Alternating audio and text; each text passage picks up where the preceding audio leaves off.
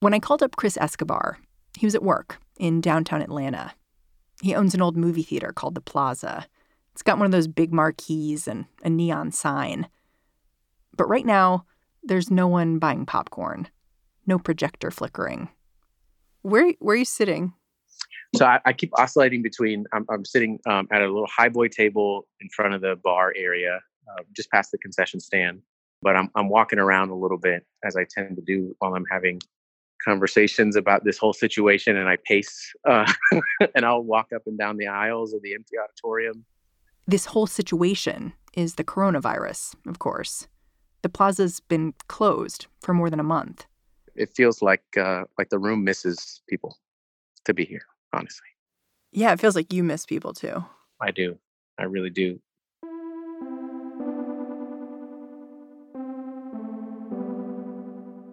I heard the theater's known for the Rocky Horror Picture Show. We are. So we're not just known. I mean, it's become an Atlanta tradition. It's on the bucket list. Like, of all the things you need to do if you're an Atlantan, it's come to Rocky Horror. And I like to say, for people whose religion is movies, the Plaza is their temple, and service isn't Sunday mornings. It's Fridays at midnight for the Rocky Horror Picture Show. This theater sells more tickets to the Rocky Horror Picture Show than any other theater in the country. At least 100 people are in the audience every week, 4 times that in October. They all dance along with a live cast who are doing their own synchronized floor show.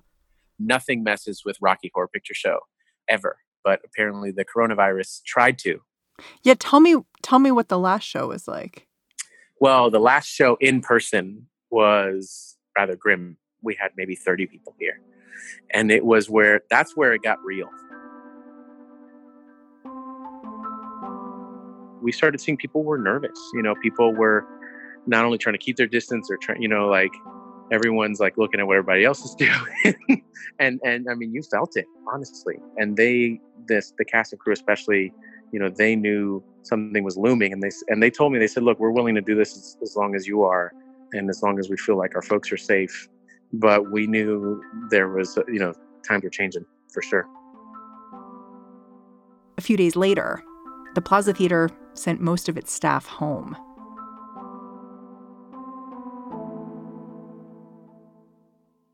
If this theater is a kind of church, Chris is its pastor, walking up and down the pews every few days, trying to figure out what to tell his congregation, especially now that the governor is saying it's time for businesses like his to reopen.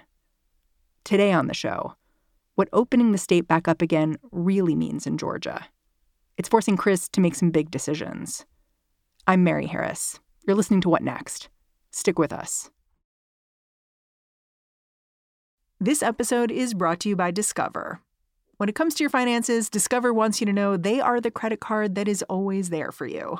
With 24/7 U.S.-based live customer service, everyone has the option to talk to a real person anytime, day or night. Yep, that means no more waiting for, quote, normal business hours just to get a hold of someone. We are talking real service from real people whenever you need it. Get the customer service you deserve with Discover. Limitations apply. See terms at discover.com/creditcard. Chris, why a movie theater? Why do you own a movie theater? Because it needed to be protected. There were people who wanted to buy it and turn it into something else. And much like people before me, I could not stand by and see that happen. So I did all I could do, which was, take a big amount of risk, put a few people together with me, and I bought it. The last several owners of the Plaza, honestly, have been people who did not have delusions of grandeur in that they're going to make it rich in an industry that has, less ticket sales historically since 1939. But it's not a movie theater. It's this movie theater. Did you grow up around this theater? I was originally born in Miami, but I moved to Georgia, I like to say, as fast as I could. I've been here more than half my life, over 20 years, and I'm very much a product of Georgia. I went to public high school, Chapel Hill High School in Douglas County. I was able to go to Georgia State University, which has one of the only film programs in the state and one of the oldest film programs. Did my master's there as well, all while, I mean, I've been working full-time professionally since I was 17.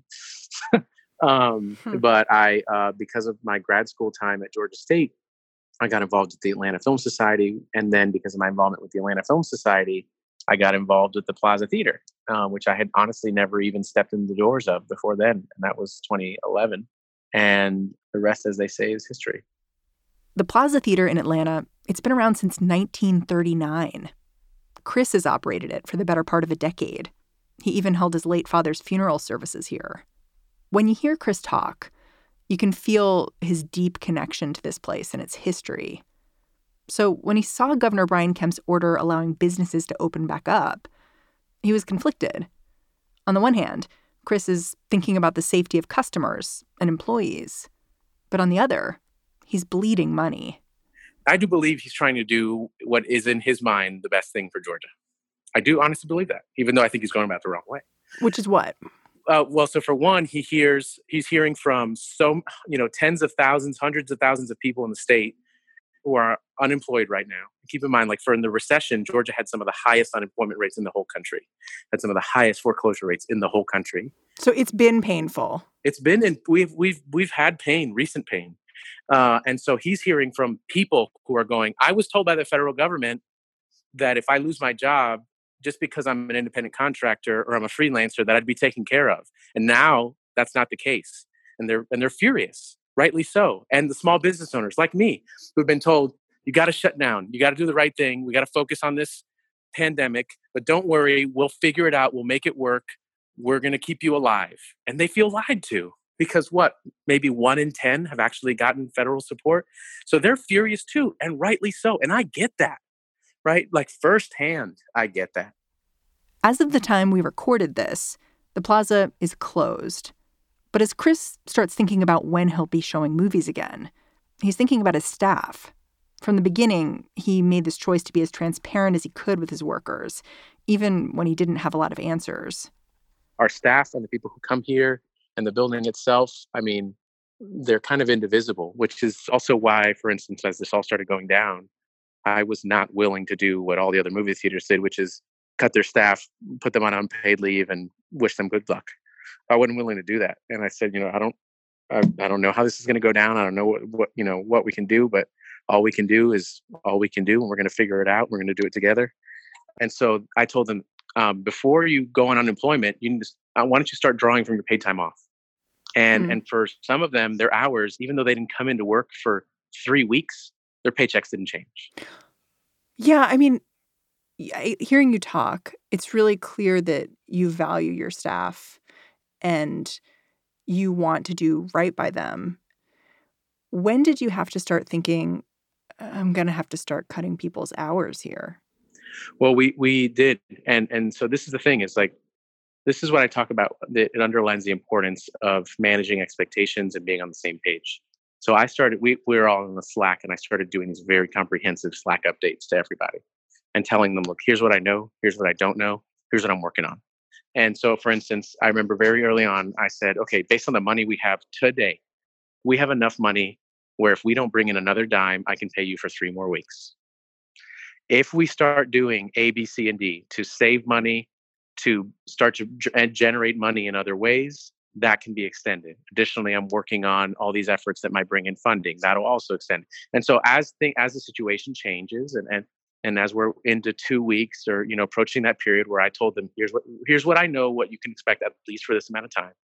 Then I give them another update. Okay, so here's how it's changed. Here's how it's gone. Here's the money we've brought in. Here's the money it's costed us. Here's what is still not going to change or we still don't know. So again, here's what the situation is, at least we think until this date. We'd get a major donation. For instance, we had an incredible patron who donated to us $7,500. And it was like, that covers a week and a half of payroll by itself. And my number one priority was payroll in terms of expenses. And I was very lucky that the previous owner, because I'm still financing the purchase of this theater from the previous owner. And so he was very kind to offer to defer 2 payments, right? I'm still going to have to pay that money. And so I'm still going to have to make it. But at least that gave me the flexibility and the cash flow to be able to prioritize, paying folks. And so, did you have to have Did you have to have a moment where you kind of made a list of here is everything I could pay? What am I going to pay this week? Yeah. Oh, yeah. I mean, constantly. I'm always updating that list. Yeah. I mean, I'm diving into the QuickBooks and going, what's due when, or what do I normally pay when, and what can I do to start bringing in revenue? One of the things we did was started selling Plaza passes and vouchers. Like, go ahead and buy a ticket to a future screening TBD of your choosing, and people started buying those. And we probably sold like $2,000 worth of tickets at $13 a piece. So you can do the math. That's awesome, right? Like, people are going, at the risk of this theater never existing, I'd rather go ahead and buy a ticket to make it, but that much more possible that it will.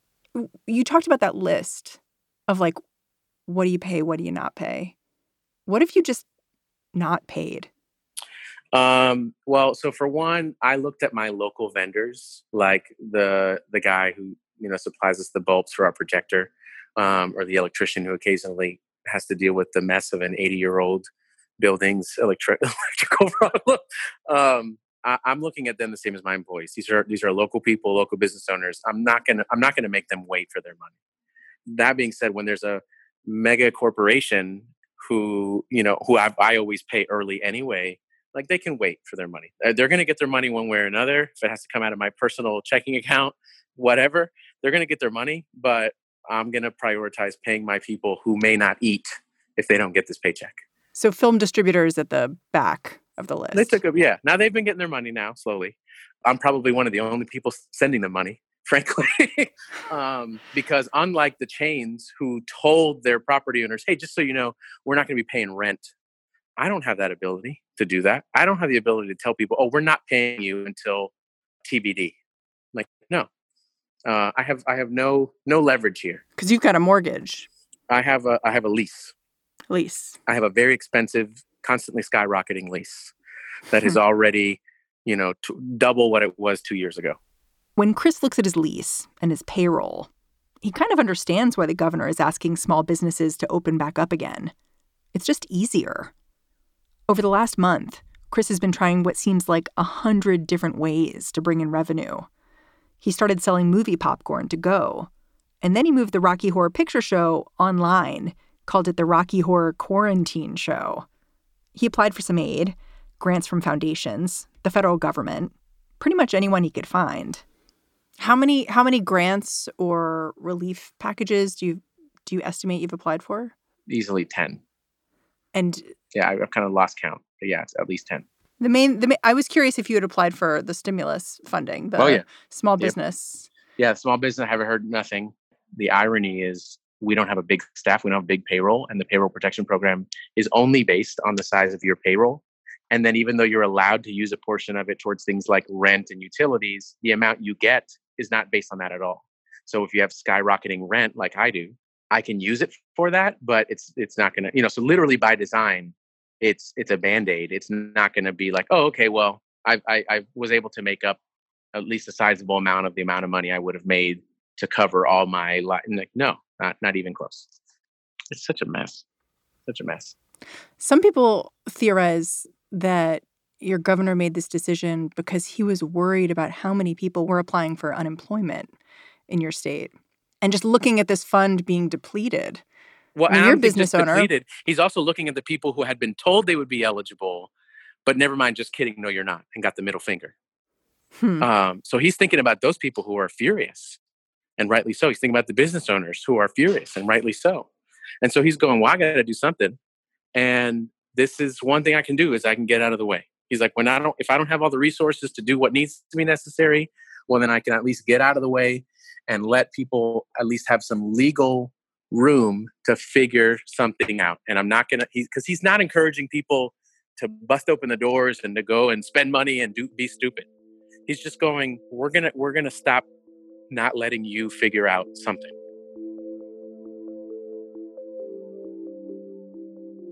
So you're not open now, and it sounds like you don't plan to open this week even. Well, when sort of. Do you? So when do you plan to open? The weird thing is we've been closed for 40 days. Yeah, I haven't worked this hard ever. I'm working 7 days a week, and my family and kids are very great and very patient. But with any luck, should all things go well, we're going to start a Plaza pop-up drive-in right here in the back of the theater. And we have a 20-foot wide screen. We've figured out all the angles, all the projection, all the logistics. We're going to have 49 cars max. People are going to only buy their tickets online. We're going to Did you have to scan go them. buy a screen? Or did you No, take see? the screen from the theater? Oh God, no. That's sacred. No. Luckily, I have a 20-foot inflatable professional screen. I have a 6500 HD projector. I was able to borrow from a good friend an FM transmitter so that we can transmit the audio. Boom. Those are the three things I need. Right now, the rest is figuring out logistics, right? How do I make it where no one ever has to come in contact with anyone that they're not sheltering in place with? And so, what are the sight lines? What are the angles? How do we deal with ambient light? What about food? So, for instance, we're encouraging people to bring food, ideally from a neighboring restaurant. We're going to be providing links of those that are nearby that are doing carryout, and they need the business. We're also going to alternatively offer our concessions, but you have to order it online, and you'll enter your car number, and we'll bring it out to your car hop style. We're encouraging people to use the bathrooms before they come to the theater. But if you absolutely have to go to the bathroom, we're going to limit the number of people who go into the building to use the restroom, one to the men's, one to the women's, so that no one's in a room with somebody else at the same time. So we've thought through every component of this. Daylight savings is in place, so our screenings can't start until like 8:45. But we're going to try and do 2 screenings tonight. But the beauty is, consider we're in a residential neighborhood. If you're standing outside the parking lot, it just looks like a bunch of cars parked. You would never hear anything going on. You would never notice anything going on. Because people get the audio through their car stereos? Through the radio. Exactly. This is like the Muppet movie, where they're like, let's put on a show. And then by the end, there's an actual show. Yeah, but I mean, here's the thing. Look, I got trained as an independent filmmaker. Everything I've done in my life so far of any note is because I approached it like making a movie. How do I pull off this smoke and mirrors thing with virtually no money and being as insignificant as I am? I do it with favors, with goodwill, with tenacity that makes it possible. I told Chris that when I picture him, it's like that old saying about ducks, how they look calm on the surface, but underneath the water, they are paddling furiously. I wanted to know what it's been like in his head over the last month, the mental strain of all this. He, of course, answered by referencing a movie. I keep thinking about the scene in Indiana Jones where, have you seen the movie? I have, but it was a long time ago. Yeah, of course. Yeah. So just to quickly remind you, he's looking for the Holy Grail. His dad, Sean Connery's on this quest with him. He's overcome all these obstacles on the end, in the stereotypical Indiana Jones fashion. And he approaches this opening like a huge, endless pit. And the place he needs to get to is, 40 feet away, easily. There should be a bridge there, but there isn't. There is only certain death below. And you must hurry. And he remembers that you have to have faith. And his dad is whispering, Indy, believe, Indy, believe. Leap of faith. You must believe, boy. You must believe. And so what he does is he steps out and takes this leap of faith. And lo and behold, it turns out when the camera cuts around, it's an optical illusion. And there actually is a step there that you would only know and catch should you take this leap of faith.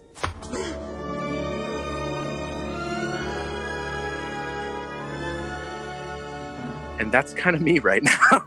I am stepping out and going, I hope people are going to, contribute. I'm hoping that any one of these applications or a number of them are going to come through. For me to panic and give up or to get overwhelmed isn't going to do anybody any good. There's too much on the line between the people whose livelihoods are depending on this place. There's too much on the line in terms of culturally what this place means to the community. There's too much on the line in terms of all the people who have either owned this place or have contributed their blood, sweat, and tears to keeping this place open. And so I'm going to keep paddling, to use your analogy, and keep doing everything I possibly can. You clearly relish history. You are leasing this historic theater in Atlanta, but you are just such a hustler. That's Atlanta, though. See, that's the thing. So you got to think about this. Think about the guy who was living out of his car and now is the biggest media mogul on the planet, Tyler Perry.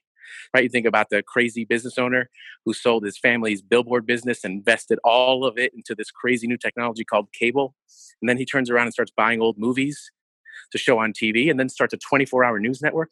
That's Ted Turner, right? You think about the guy who was born in the house 3 doors down from where the church's daddy was preaching. And he would go on to be the preacher and then go on to lead the movement that gets America one step closer to the American promise.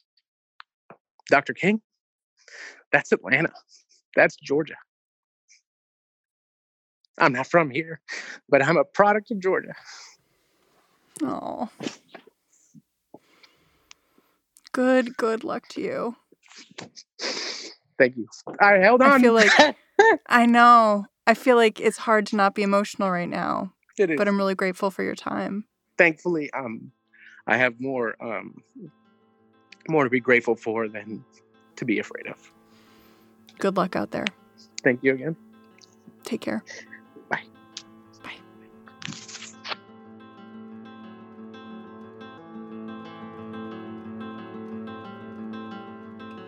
Christopher Escobar is the owner of the Plaza Theater in Atlanta. He's also the executive director of the Atlanta Film Society. As we do at the end of most shows, I'm going to implore you to give us a call. Tell us what you're seeing out there in quarantine. What's keeping you calm?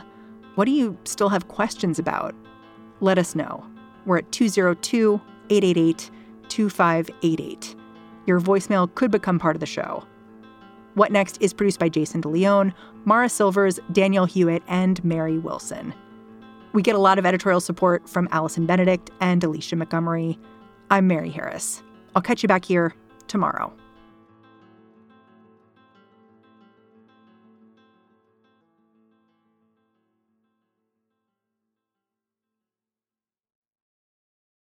This is the story of the one.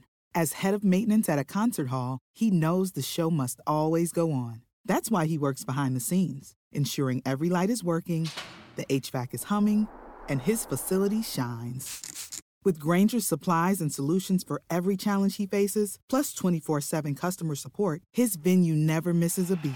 Call quickgrainger.com or just stop by. Grainger, for the ones who get it done.